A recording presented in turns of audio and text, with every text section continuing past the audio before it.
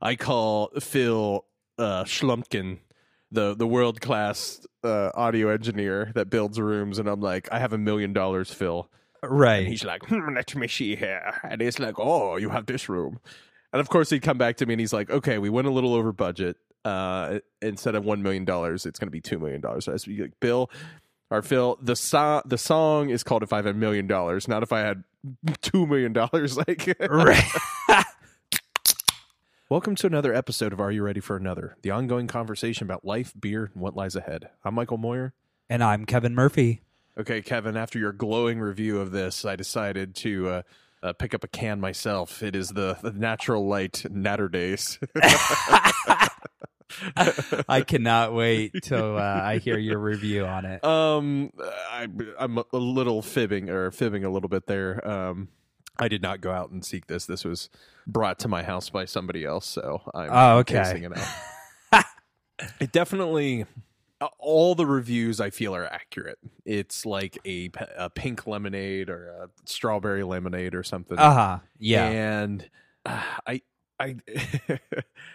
I kind of feel weird about this because this could be a drink that if you had in a cup or something, most of the times if like little kids come up and drink their parents' drinks, they're like, ew, that tastes gross or something. This kind of just tastes like a little, it's like 7-Up and lemonade to me. That's what it's like. It's like, I don't even really taste the alcohol. Yeah. Yep. Absolutely. It's good, I guess. It's strange to me that it is a Natural Light product, right? Just because of our history with Natural Light and, yeah. and everything. And so drinking this pink flamingo can and it being alcohol is kind of strange. I'm not sure if it's a 16-ounce can. Do they make them in 12-ounce cans?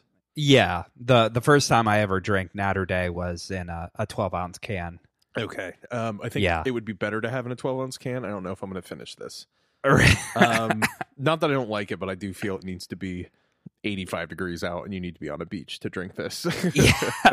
And well, it was perfect because the first time I ever had it, I was at the lake and it was a perfect, like, just sitting back, relaxing, it's hot outside.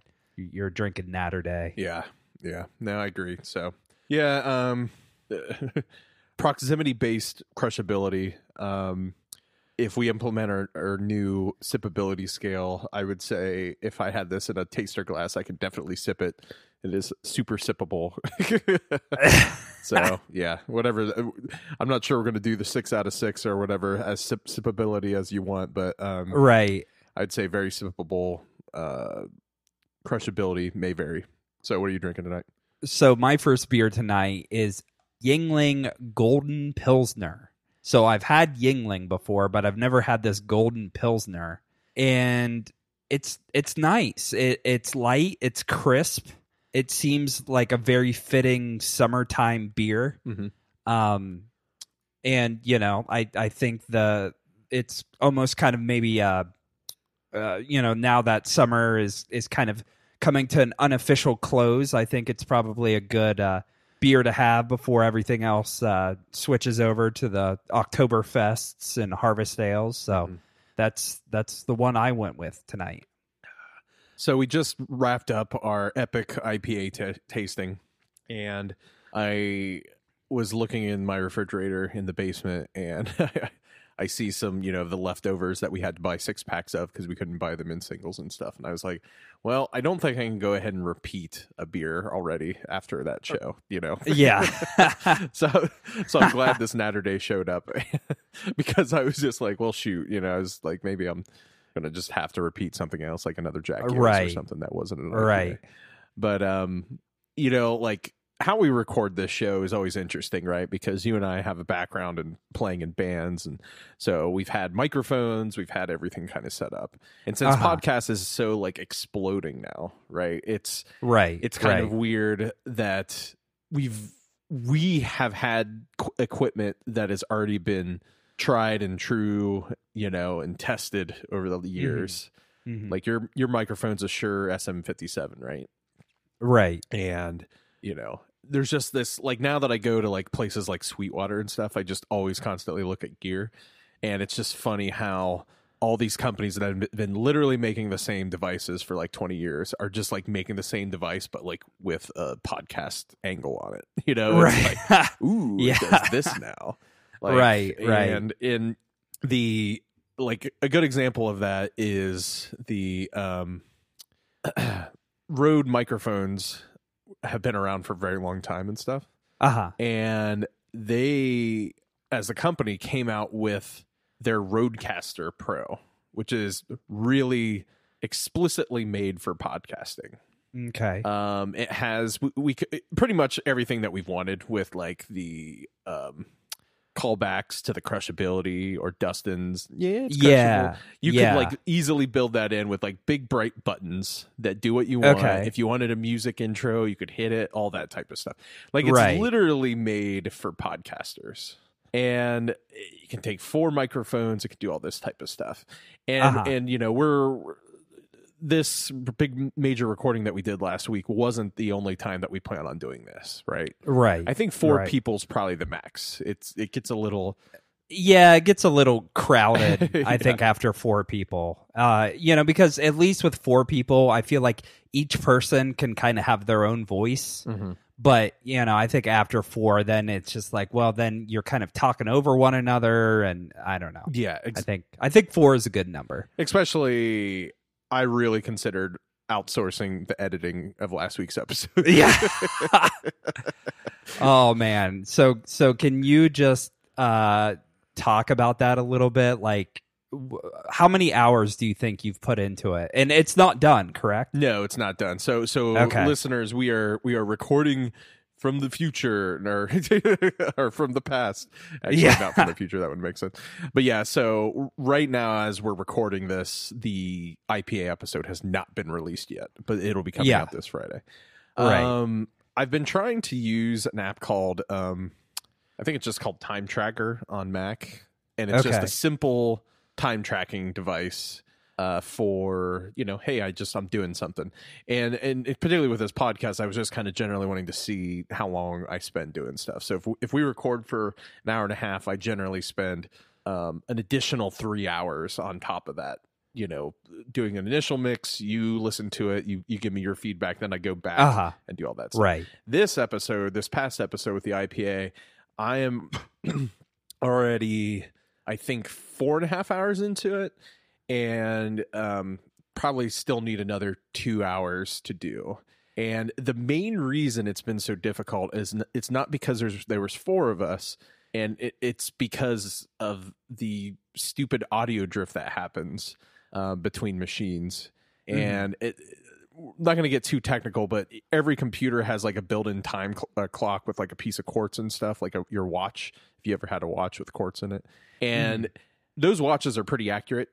Right. But at the same time, they fluctuate from piece to piece. You would never notice it because you're like, well, we're not like super syncing our seconds over minutes and stuff, right? Yeah, yeah. And a good example of this is, I remember back in the 90s when you would watch Conan O'Brien, and we would stay up until his like 1 a.m. New Year's for the central time zone. Remember that? How he would do that? Yeah. And I remember having a watch, and I was like, oh, I'm going to sync my watch to the countdown, right? It's going to be like 10, 9, 0. And then I want to watch it again next year. And, you know, I want to see how accurate my watch is to the countdown. Like, because in my 12-year-old mind, it should have stayed exactly the same, right? Conan O'Brien had his countdown to 1 a.m. My watch should have been synced perfectly, but it wasn't. It was off by 62 seconds or something, right? Huh. And just because, and that's why you started having atomic clocks, right? Because they were based off this atomic timekeeper that was literally like, that's where they're getting their data from, was that atomic clock and stuff. But it's things people don't notice, right? You don't notice 3 seconds here, 2 seconds here. Even fancy watches, it's kind of funnier the more expensive watches get, the actually worse at keeping time they get, because they're mechanical, you know. And people really like the internal gears and stuff, and it's like, it's more of an old way of doing it. But you know, you spend $5,000 on a watch, it probably doesn't keep as good of time as your $50 Timex watch, right? You know? And then you got to get the fancy like watch tumblers. Oh yeah, exactly, right, to keep them moving. Exactly. But anyways, a similar concept applies to all computers and stuff. And there's this thing called audio drift that happens, and you would never notice it except for when you're trying to record 4 people on 2 different machines. Yeah. And there's lots of ways to fix it. People have a billion ways to say, okay, I have 4 files, and I'm sure somebody out there would be like, oh, Michael, you should have done this. You should have done this. I know, but we already did it, and it's moving forward and stuff. Right, right. We'll know better for next time. Yeah, exactly, exactly. And so Kevin was recording 2 inputs on his computer. I was recording 2 inputs on mine. And us being in the same room, normally when we're separated, you don't notice it because our mics aren't picking up each other's conversations, right? Mm-hmm. But when you're in room 4 and we're all getting loud and talking and stuff, the room has echo, our mics are picking up that stuff. So it can be very tedious to kind of fix. And there's, like I said, there's a billion ways to fix it using Audition, doing all these things and stuff. So it was a fun experience in the moment, but in hindsight, I was like, man, I definitely wish we would have just used my old school mixer, right? And just mixed it like in person, and yeah, it probably would have turned out fine. A lot of times we want to cut out like breathing noises or coughs or something, but when you're in the same room, you pick up the cough anyways, so right. But yeah, lessons learned. 31 episodes in. So this, or I should say 32 episodes in. So next time it'll be better, hopefully, and stuff. But yeah, but like what's fun about this is like, so you brought all your stuff down, and then you're kind of telling me like, it's an ordeal to set it back up. You want to walk through that? Yeah. So like, I essentially have a podcast studio up here in my office, and I have my computer, and I have another monitor, and I have the boom arm and the microphone, and so I have all these components. Well, essentially, when I go to Athens, where Michael is, to record, I have to take all of this stuff with me. Which it's not. I mean, like you said, we've been in bands before. It's like we're just kind of used to like that's what you have to do. It's not super annoying, but I mean it's still time consuming. Like you got to tear it all down and pack it up and all that stuff. But today I spent the time because I still hadn't set everything back up yet, and I was like trying to figure out where I had my boom arm attached, because like my boom arm essentially has like a sweet spot where like I can kind of move it around and it doesn't make a whole lot of noise. And so I was like trying to figure out where I had that on my desk. And so like I started in one place and I was like, oh no. And I moved it a little to the left. And then I'm like, okay, I think it was right there. And then like I was having trouble with the positioning of the microphone and my pop filter.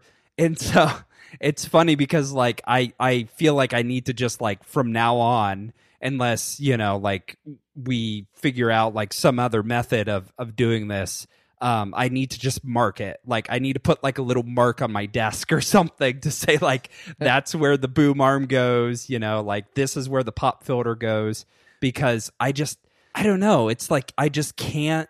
Like I think you had what wasn't it your current not your electric bike, but your one bike where it was like you kept on like trying to change the seat position and you just could not get it to feel right. Yeah.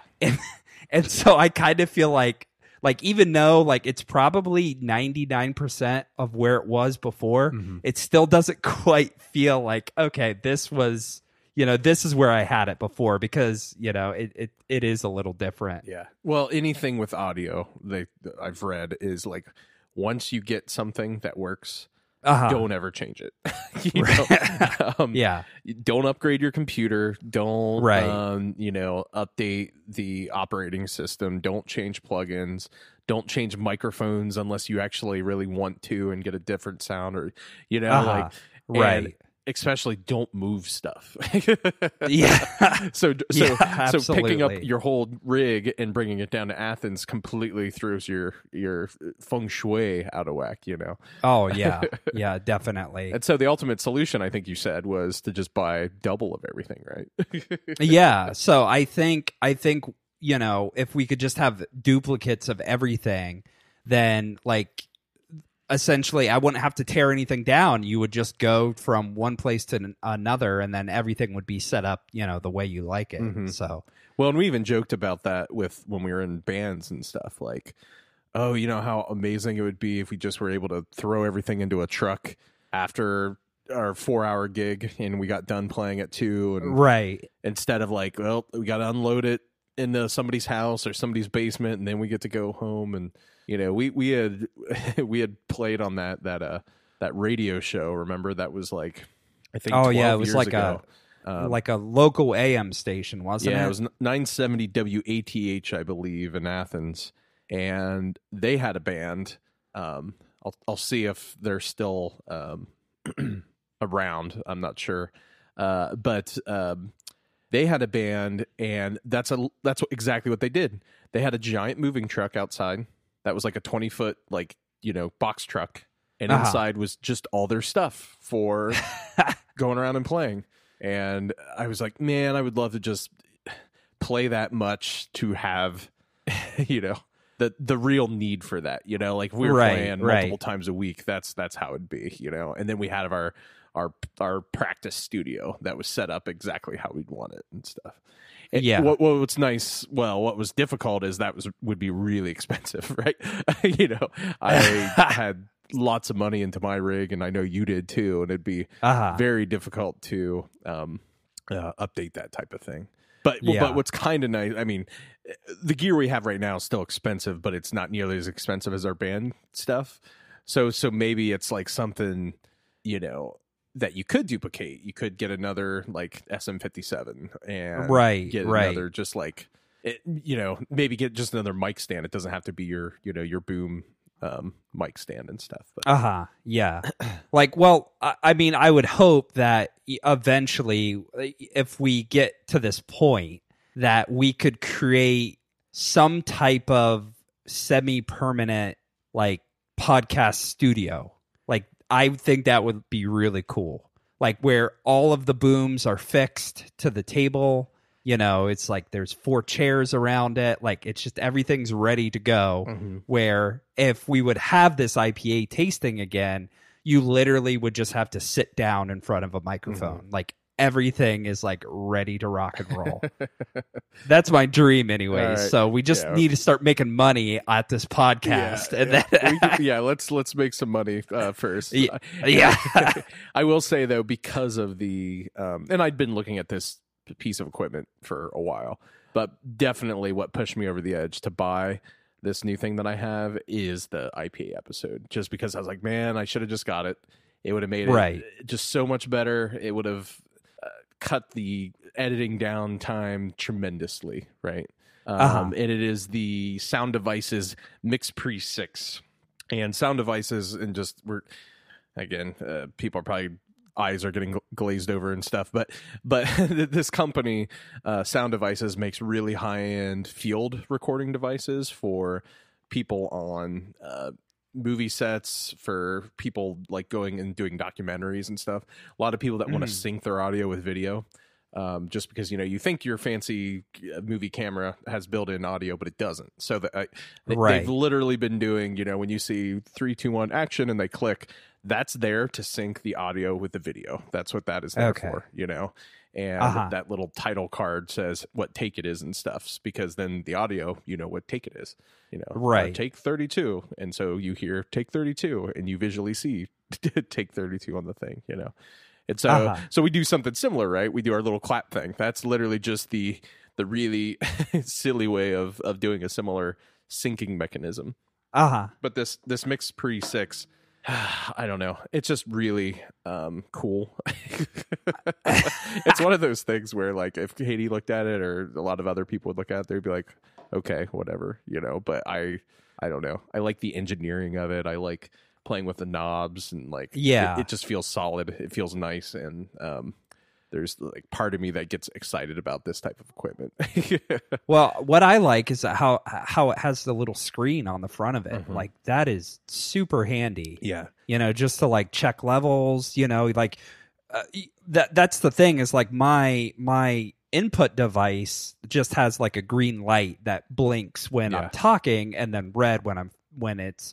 But to actually have like a meter on your vocals would be really, really nice. Like, I think that's because that way, if you have multiple people, you could kind of level them all out, and that just saves you a step in post. Yeah, you know, exactly. like because someone's not going to be so much louder. Yeah, you know, yeah. And what's really great about this is it's completely portable too. So if we needed to go somewhere that for whatever reason we didn't have our laptops or whatever, we just had microphones, 4 microphones, 4 cables is all we need, right? And we could record anywhere. And that's kind of why I went with this one over the Rodecaster, just because the Rodecaster is like it's kind of portable, but it's much bigger. Right. It's probably 4.5 times the size of this thing. It's for really what you were describing. You have your podcast studio. You always sit down, you know, you got your stuff you have your people calling in, you know, like all that type of stuff. And I just know based on our usage, and we have a possible show coming up in the future where we're not going to be able to bring all of our gear. I mean, we could, but it'd be an annoying thing, right? Right. So I just wanted to be like, let's, get something like this. It'll work great. The preamps on it for microphones are amazing. So if we ever do become super fancy and we buy some really high-end microphones that all the big-time podcasters use, this will still drive them just fine. That's awesome. So when we all have Shure SM7Bs, and you can look at that link in the show notes. So this is a vocal microphone that's been around for a long, long time. But any of those big podcasts that you see, odds are they're probably using this microphone. I mean, there's other ones, but I see this one a lot. Like, Sure, it's probably like loving the surgeons of podcasts because they're like, you know, like this microphone's been around for 30 years, but like our sales have just like quadrupled in the last 5. It has to. And another one that a lot of people use is the Heil PR40, and it had to be the same. Like, this has been around 26 years, and it's 5 people buy it a year. And all of a sudden, it's just like sales are skyrocketing, you know? Right. But I don't know. How much is the SM7B? I think it's 400. Okay. 300 or 400. Yeah. All right. 400. Yeah. So $400 might sound insane to some of our listeners. Right. Yeah, they're like, I was just using my computer microphone for my podcast. But like, you know, I think Kevin's SM57 is like $100 microphone, right? And and that's not the first microphone you had. You probably had some, you know, kind of crappy buy 2 get 5 free. I had the Sam Ash special of buy 1 microphone get 2 free for what I forget what, you know, they had that deal for like forever. Yeah, I think they were Behringers, which I think Behringer as a company is kind of like higher quality now. I've been reading that, but at the time, and Kevin wasn't joking when he said that. The Sam Ash special was you buy 1 microphone, you get 2 for free. Right. Like that's how they marketed it. And right. So all of us had like 15 of these Behringer or Samson. There was two kind of cheap companies. Yeah. It was Behringer and Samson. We had all these microphones. But it was like, it's like the tools thing of what's his name? Adam Savage says, he's like, if you buy the cheap hammer and you use it enough to break it, right, that probably means you've used it enough to warrant getting a better one. Unless it's like super cheap and it just breaks the first time you use it. But, you know, like use the cheaper one until you've outgrown the cheapness of it and you need the nicer one. And so like we've upgraded our microphones over the years, and because we had a need for them with, you know, you were micing out your bass and stuff until you got a different head that you were able to use the direct out and stuff on it. And everything. Right. So, and you know what? I still like, so I will eventually upgrade my vocal microphone off of the 57, but I have these aspirations of still using the 57, but that'll be my beer opening microphone, at least for the studio. Oh yeah. You know, like, I like right there, dear listeners, We need to create a GoFundMe account for Kevin's beer. Yeah. No, sorry, Kevin's vocal microphone, so that he can use his current Right. vocal microphone as his beer opening microphone. Oh man. Yeah, we need to get on that Patreon. Oh Stat. yeah, Patreon. Oh well, what's funny is it might be a good instance to buy some really nice overhead drum mics. That might be really good. Like get them in stereo, and that way when you're like, you can really get a full sound. Man, that is awesome. But yeah, again, when we're making all this money and stuff, that's right. Because it will happen. It takes time. I heard on the radio today, "If I Had $1 Million" by Bare Naked Ladies. And it got me thinking about all this stuff, and like this new sound devices thing just came in, and I was just like, it's not cheap, right? If you look up the price and stuff, it is not cheap piece of equipment, but it's the what it does and what it does well is well worth it in my mind, especially after how much easier it'll make things moving forward. Right. And so yes, looking at the price, it might just be like, oh, wow, that's really expensive. But like looking at the time invested in just what I had to do this week and possibly in the future, if we had to do it again with multiple people, this will pay for itself in the first time we use it. Right. Oh, yeah. And, I was listening to that song, and then, it's a fun song from the early 90s from Bare Naked Ladies. I'm sure everybody's heard it. But the gist of the song is like, oh, do all these silly things and stuff, and it got me thinking about all the equipment, and I was like, well, like if I was super mega rich, what would I invest in for my hobbies, right? And this podcast is one of these hobbies, right? And right. Like everybody would do hopefully everybody would, but like I have to invest half the money and do this, and I'd pay off my parents this and that and all that type of stuff, right? But like just specifically about the podcast, I was like, okay, yeah, what would I do? Have you ever thought about that? Like in your house, in your current houst, if you had $1 million, is there a chair that you're like, oh yeah, I need to upgrade my chair to the Herman Miller Aeron chair, just for the 2 hours that I'm sitting there, Right. You know what? I follow a lot of car YouTubers, car culture stuff on Instagram, and you always see like, garage goals or, like dream garage stuff. And so I've always thought like, if I did have a ton of money, like how I would just have the garage, like I would install this certain type of lighting. It's like the same lighting that they use in like car showrooms, because like the way it reflects off the pane, and that, so I always get like thinking about like, I would have this type of flooring, and because that's the funny thing is with a lot of these like garage goals or dream garages is they'll actually have like real ceramic tile like in the garage. And if you actually look at any type of car showroom, like that's what they use in car showrooms is like glazed over ceramic tiles. Yeah. So I don't know. I like to think about stuff like that. But I don't know. I mean, there's lots of stuff I would do. I mean, what is the first thing that comes to your mind when you think about that? And if I have to limit it, right, it's not paying for my daughter's college and stuff. Right. But if I had to limit it, this particularly with podcasting, similar to your idea of like having a dedicated like studio, I would like to have a studio that is just a music production studio. And I've watched a lot of videos where people build out from their current walls, and so they imagine you have a 15 by 15 foot room. When they build a nice like audio studio, they'll literally build another room within that wall, like away from the other walls.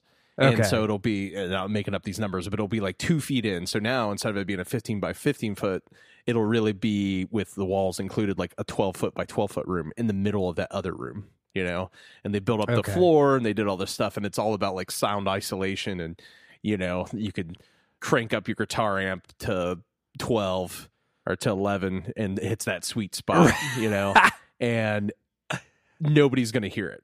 Yeah. It's not going to bother my daughter. It's not going to bother my wife. And it's weird because it's not like right now. Right now I wouldn't play my guitar. It's late at night, but like during the day on a Saturday or something, I could play my guitar loud, and I don't think Katie would think anything of it, but it still makes me conscious of it, right? Right. If she leaves for a day and takes our daughter, that's when it gets real loud, Right. but I'm considerate of other people, even though I don't think she would mind too much, but I would love to have like a room that is dedicated to just kind of this sound isolation. It sounds good in the room. It kind of isolates me from the rest of the house.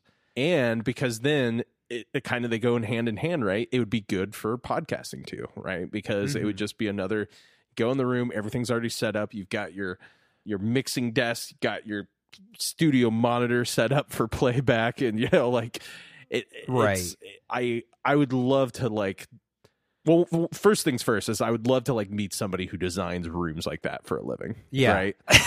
And like, that's what I was just going to say. I'm pretty sure that's like a dream job. It's just like, you don't spend the money yourself. You spend other people's money. That would be amazing. Like, I call Phil Schlumpkin, the world-class audio engineer that builds rooms, and I'm like, I have $1 million, Phil. Right. And he's like, let me see here. And it's like, oh, you have this room. That would be awesome. That would be. And of course, he'd come back to me and he's awesome. like, okay, we went a little over budget. Instead of $1 million, it's going to be $2 million. So I was like, Bill, the song is called If I Had $1 Million, not if I had $2 million. Like, right. So I don't know if you've ever tried this. I think it's been around for a couple years, but it is a Guinness, but it's blonde. Mm-hmm. Yeah. Yeah. So that is my second beer tonight, and it's a crisp golden lager beer. Yeah, I can't remember the last time I had it, but I know I've definitely tried it. Yeah, I would actually, I should have, if I had more time before the episode, I would have looked up like the origin. Like, is it just for the American market, or is it, is it distributed down in Ireland and stuff? But yeah, it's a crisp lager. Yeah. Well, yeah. Here's their description. As they say, when we opened our new brewery in Baltimore in August of 2018, I guess Guinness opened a new brewery in Baltimore. But anyways, our goal was to combine 260 plus years of Guinness brewing experience with American beer creativity. The first item on their list was to reinterpret our flagship American beer, Guinness Blonde. Their goal was a sessionable golden beer with Guinness character. So this makes it sound like it's been around for a while, but they just kind of reinvented it, it seems like. Right. But I don't know. Somebody's screaming at us right now, like, no, Guinness Blonde only came out in 2012 and stuff. So, but yeah, I'm looking at the bottle here, and it's kind of weird because it's just like a kind of a typical bottle beer. Normally I don't associate Guinness with that type of stuff. Yeah, so, yeah, it's pretty fun. So, what's your second beer tonight? My second beer is the Alaskan Brewing Company Amber beer, which on their label, it is an alt style ale. I do believe their meaning of alt in this is not like alt-right or alternative. And actually, maybe that is the origin of alternative, but it is the like German word for old. So it's just like an old style ale. Gotcha. Huh. Here we go. Here's the website. This refers to an aging that alts, so old styles, undergo since they ferment more slowly and at colder temperatures than most ales. Slow fermentation helps condition the flavors in Alaskan Amber, contributing to its overall balance and smoothness. Now, here's what's funny is I think they have a legitimate claim to use the word cold in their brewing process, right? Because let's read this again. This refers to the aging that the alts undergo since they ferment more slowly and at colder temperatures than most ales. So, like, it's literally the fermentation doesn't happen until colder temperatures. So good on Alaskan Brewing Company, but they weren't like on the bottle like cold brewed, right? Cold filtered, right? But then they get a little pretentious here. Alaskan Amber is made from glacier-fed water and a generous blend of the finest quality European and Pacific Northwest hop varieties and premium TO pale and specialty malts. Our water originates in the 1,500 square mile. Why am I blanking on the name? Alaska's capital. And I went there. It's Juneau. Our water originates in the 1,500 square mile Juneau ice field and the more than 90 inches of rainfall we receive each year. So Damn. I don't see. Okay, actually, the ice field's probably the glacier they're talking about. Have you ever been glacier hiking? I know you went on a tour, not a tour, a Alaskan cruise. Yeah, the Alaskan cruise. Did you get to do that or anything?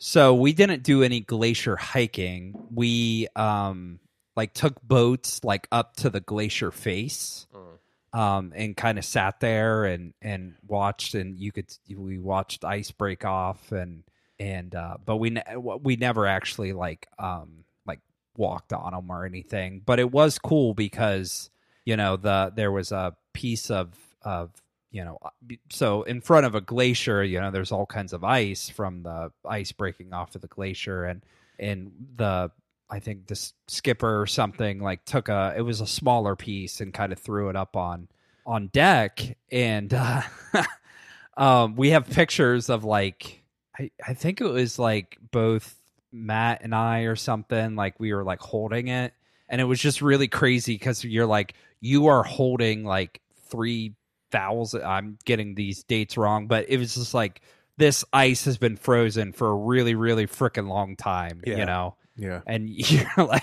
you're holding it there, and you feel like you're tainting this pure water that's been frozen for the last thousands of years. You're like, Melissa, put this in your pocket. I want to brew some style ales back when we get home. But a funny story with being up there though is we went on a whale watching tour, okay?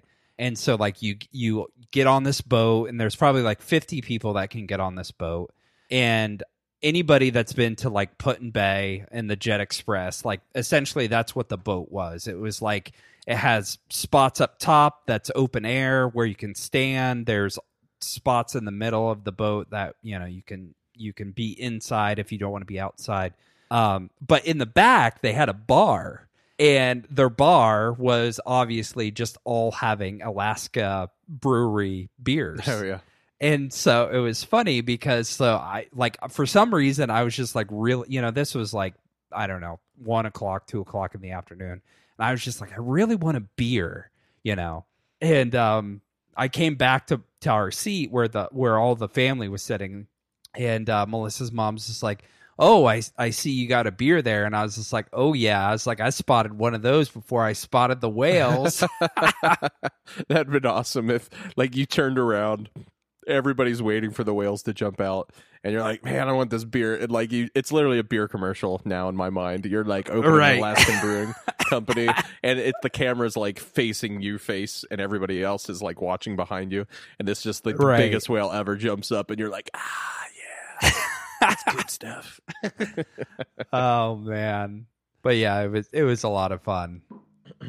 Yeah, I'd like to think back to when we visited Juneau and we went to a glacier tour where we got to hike on it and stuff. So you had to put on the super spiky cleats and all this type of stuff and everything. Right. And it's kind of weird because when you're walking on it, you're like, yep, this is a big chunk of ice under me, but you don't really see it, right? And that's what's kind of dangerous about it, is because they have those holes that develop and people fall into and stuff.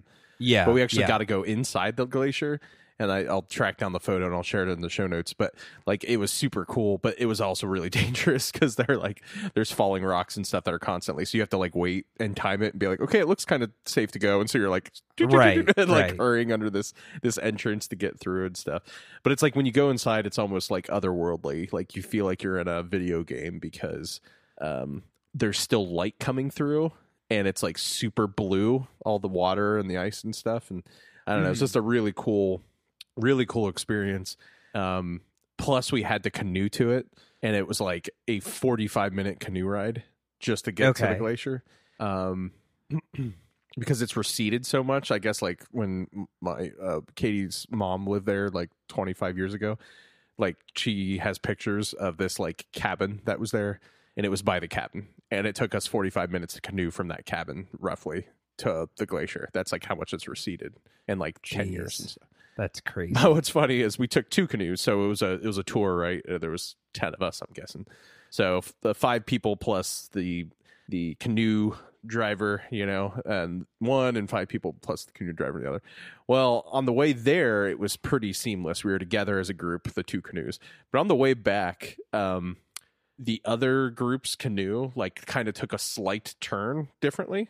Okay. And our guy was like, no, we're going to like follow the shore because we'll have the wind behind our back and we'll pick up speed and stuff.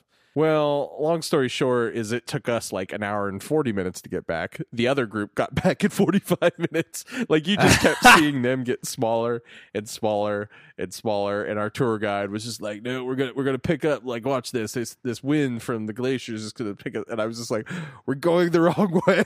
Like it was ridiculous. And I was just like, this is the dumbest thing I've ever been a part of.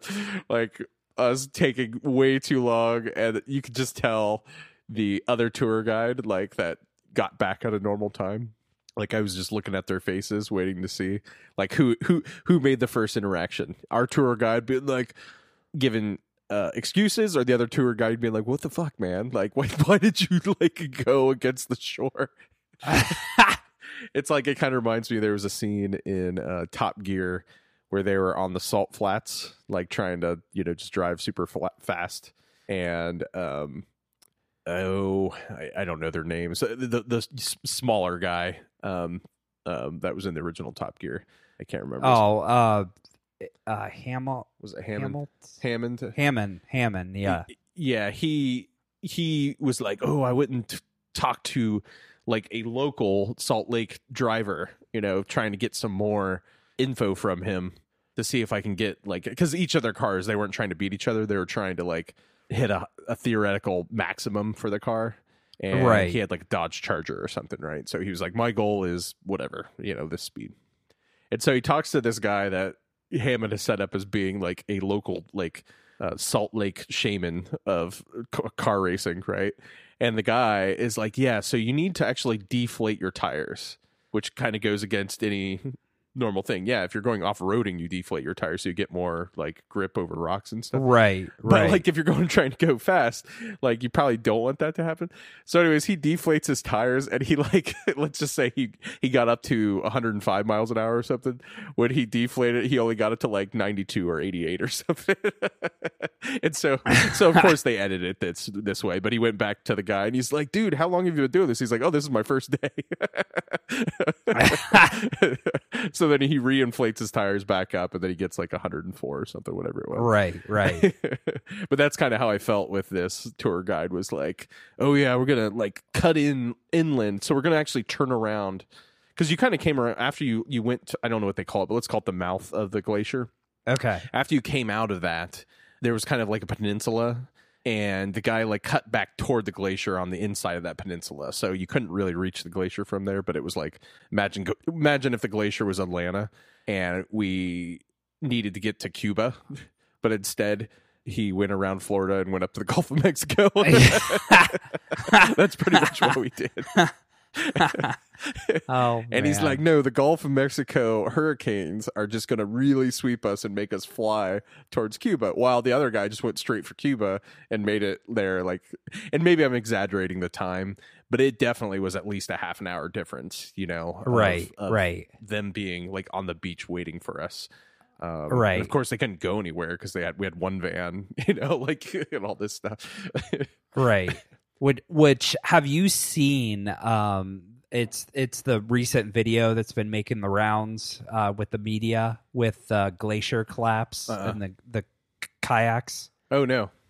Oh, so I'll have to show you this. So it's funny because like you guys were talking about like kayaking up to this glacier, and I'm just like, shit, like these people had like a GoPro, and there was a huge collapse that happened right when they were right by the glacier. Oh wow. So yeah, watch this video, and it's pretty intense. That's pretty cool. You have like frickin' 12. I think they said like 12-foot waves were just like barreling down on these two kayakers. Yeah. Wow. Yeah, I don't know if the one we went to would do that because it's more of like it's kind of enclosed in by. It probably could. I'm sure you could. Yeah. I'm pretty sure it's the Mendala or Mendahal. I think it's Mendala, but glacier. No, it's Mendenhall. Yeah. Mendenhall. Did they talk about that one? Yep. Yeah, because that's the one we went to the cave. Oh, okay. Yeah, I think we just saw Mendenhall from like a distance. We never went up to it. Okay, actually, here is a perfect picture describing what we did. Okay. And it's not the size of Florida, obviously. Right. But like, okay, so if you look at that picture, and zoom in, okay. So you see the glacier on the right side. Oh yeah, we actually hiked that path. Oh, where those people are in the front. So yeah, we went up that glacier and then went underneath it and stuff. It was pretty cool.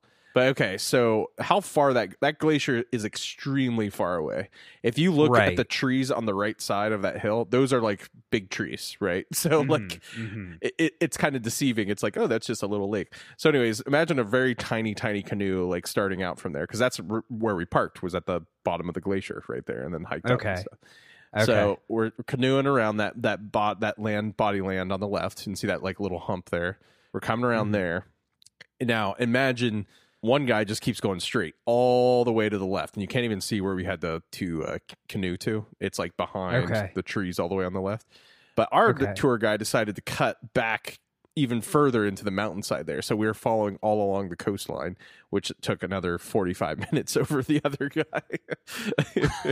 It was like annoying. So I'm going to share this picture too, because this showed the ridiculous. I wish I had like a tracker on me at that point to see I was like, okay, Katie, go with the other group, wear your tracker, and we will do ours and wear ours. And I do swear, like, because I got the guy's point. It was kind of windy around that little jut out there, and I think he was like trying to be like, oh, we need to combat it a little more, and so we'll kind of come inland to try and hopefully avoid it and stuff.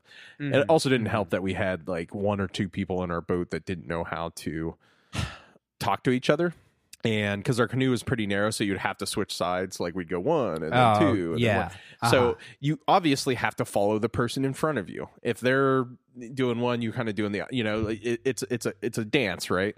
But the two people in the back kept, or well, I should say the third person in the back wasn't following, I think, Katie, and just kept like hitting Katie's oar, like it was just like, and so that caused us to slow. There was all these problems. I was just like, can I just swim? I'll be there in 30 minutes, and it'll be a lot easier than doing this. I just like imagine like you swimming and you're passing canoes. You're like, wait, how is he swimming faster than us? Yeah, so like when I was talking about, they have a photo of a cabin over there all the way on the left. Like that entire thing you're seeing right now, when Katie's mom lived there, was a glacier. And like that's how much that is received, which is just kind of insane to me that it's. And I think it's really been like the last 15 years is what our one tour guide was saying. Like that little lookout point that you're seeing used to be like where it used to come up on this side of the lake and stuff. But but it was kind of fun because our tour guides, they were just like, oh, where are you from? All this type of stuff. But then when Katie mentioned that her mom lived in Juneau for, I don't know how many years, they were like, oh, and like they started like really like talking to Katie at that point and stuff. They're like, we never get, because I don't even know if you can really drive there. I think they have some joke where the only way it is to make it into Juneau is to fly or out of a, what did the guy say? It's some stupid joke. It's the only way to get into Juneau is by air and two canals, and it's the whatever waterway and the birth canal. That's the only way you can make it into Juneau. I'm messing that up, but it was something along those lines. That's the only other way to make it into Juneau is if you're born inside Juneau. Yeah, you are right. You can't actually drive there. There's no roads that lead out of Juneau. which they had a really cool bar. I think I might have called you or texted you, but it had carpet. It had yellow carpet on the walls. Orange carpet. Yeah, yeah. You're like, it's the orange carpet of Alaska. Yeah. So, I love how I searched Juneau, Alaska in Google, and then so Google is giving me a like Google Maps, and so it is 3,382 miles away, and it would take 62 hours to get there. Man, yeah, that was kind of like when we knew we were moving back to Ohio from Seattle. That was every weekend before we left, we were like, let's do something. You know, we went up to Canada. We went back to a lot of the national parks that we wanted to see before we left and everything in Seattle. And Juneau was one of them, so we just flew into Juneau. Did you you took the cruise line up there, or did you fly to Juneau and then take the cruise line out of Juneau? No, we left the cruise left out of Seattle. Okay, and then it just stopped in Juneau. Okay. Right. Yeah. Yeah, because when we were there, it was kind of funny. We were there like not during cruise season, so the town was pretty much empty. Yeah. And I think it was either we were there I think that's it. I think we were there right before cruise season. So it was like most people were like most people were trying to get like set up or something, but it was definitely like an eerie place because you could see it being super crowded when there was all these cruise liners like just popping up and, you know, porting and stuff and docking. Right. Yeah, we traveled to Ketchikan and then up to Juneau and then further north into Skagway. That was our 3 ports during that trip. Skagway. And then apparently there's some maritime law that says you have to stop in Canada. Like if you like leave out of the United States or something, I don't know. I'm gonna have to look it up. Oh. So, anyways, well, I'm just looking at. Do you mean after you left Seattle, you had to stop in Canada? Well, it's either you have to stop in Canada on the way out or on the way back. So it was on the way back that we stopped in Canada. We stopped at Victoria, British Columbia. Oh yeah, we went there too. Did you get to spend much time there? You know, it was pretty quick. I mean, we literally jumped off the boat, got into a cab. Cab driver like was taking us around. Yeah, she was kind of funny though because she was a burly woman that had red hair and she was like telling all these jokes and I don't know. She was just like, but super nice, you know. But anyways, because she said. She always says that BC, which stands for British Columbia, but she said actually it's not British Columbia, it's bring cash because it's so freaking expensive to live there. Well, that's the place we went with our friends Mike and Audrey right before when they visited and stuff, and we like took a schooner from Seattle, and it was like a 3-hour schooner ride or something and stuff. Right. But I remember like every yard. I don't know if you got to go into any of the neighborhoods, but like. Every yard was so meticulously landscaped. It's like I've never seen better looking. You know, the houses were nice and stuff, but like each yard was like Jesus. Like this is kind of crazy and stuff. And our one cab driver was like, it was like, who knows if this is accurate, but he was saying like 20 years ago, it wasn't really that way at all. It was just normal, nice yards, right? Yeah. But then like it just kind of snowballed. One person did it, and like then there was this rivalry between.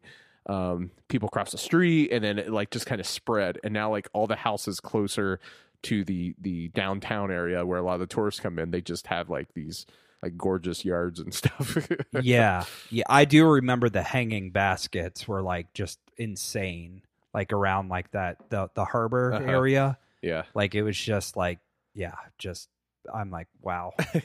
But I'm looking at this whole region and stuff because I used to like just love looking at the maps up there because there's a lot of like inlets and islands and stuff around there, in that little thing and stuff. And I always forget about this like a place called Point Roberts. I think it might be the only place in the United States that is you can't reach it by. Well, it's kind of like Juneau in that regard, but you can't reach it by mainland United States without going through Canada. Okay. So the only other way is by boat because I don't think it has an airport at all.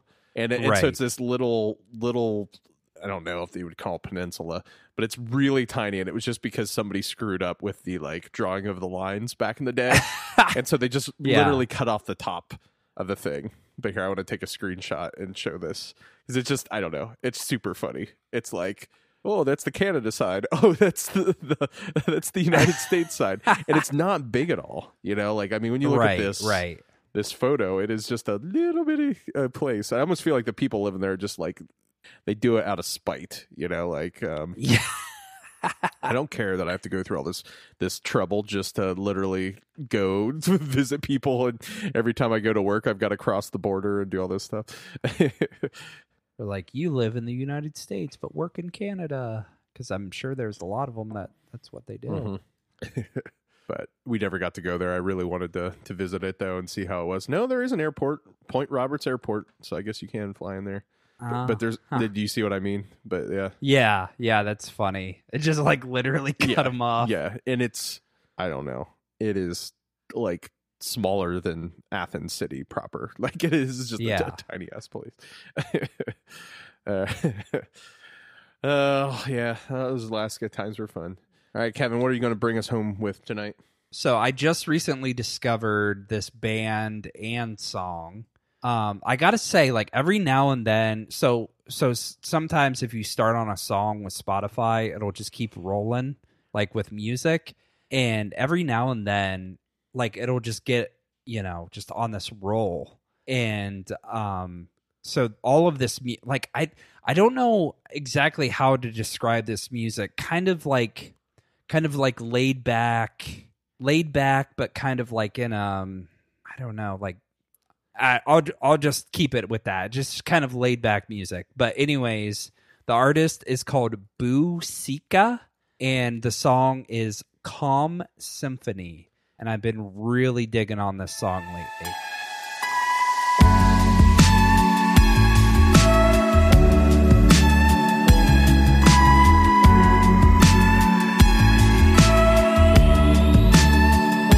Life's got a hold on you. Won't tell. Deep in your eyes light up the colors of your heavens and the colors of hell. Go for you is only what you can touch. But it's all just a test for me. A calm symphony is where I lie. Is where I lie.